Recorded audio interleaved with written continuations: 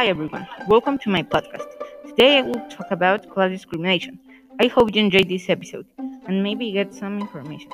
This is a very important situation, and sadly, it's not a huge concern to many people, which is worrying. This problem has reached a point in which no matter the class, people are being treated differently because of what they look like. They are not socially accepted. For example, I have a friend that does not have a lot of money, and he can buy expensive clothes, which is okay. But there is another kid that does not let me enter his house, his car, or hang out because he does not want to be near a poor person.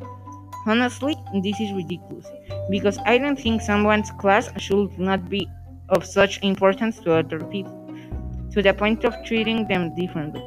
Why does it affect them so much? I wish things could get better and be a better place to live so people don't have to worry about what they have.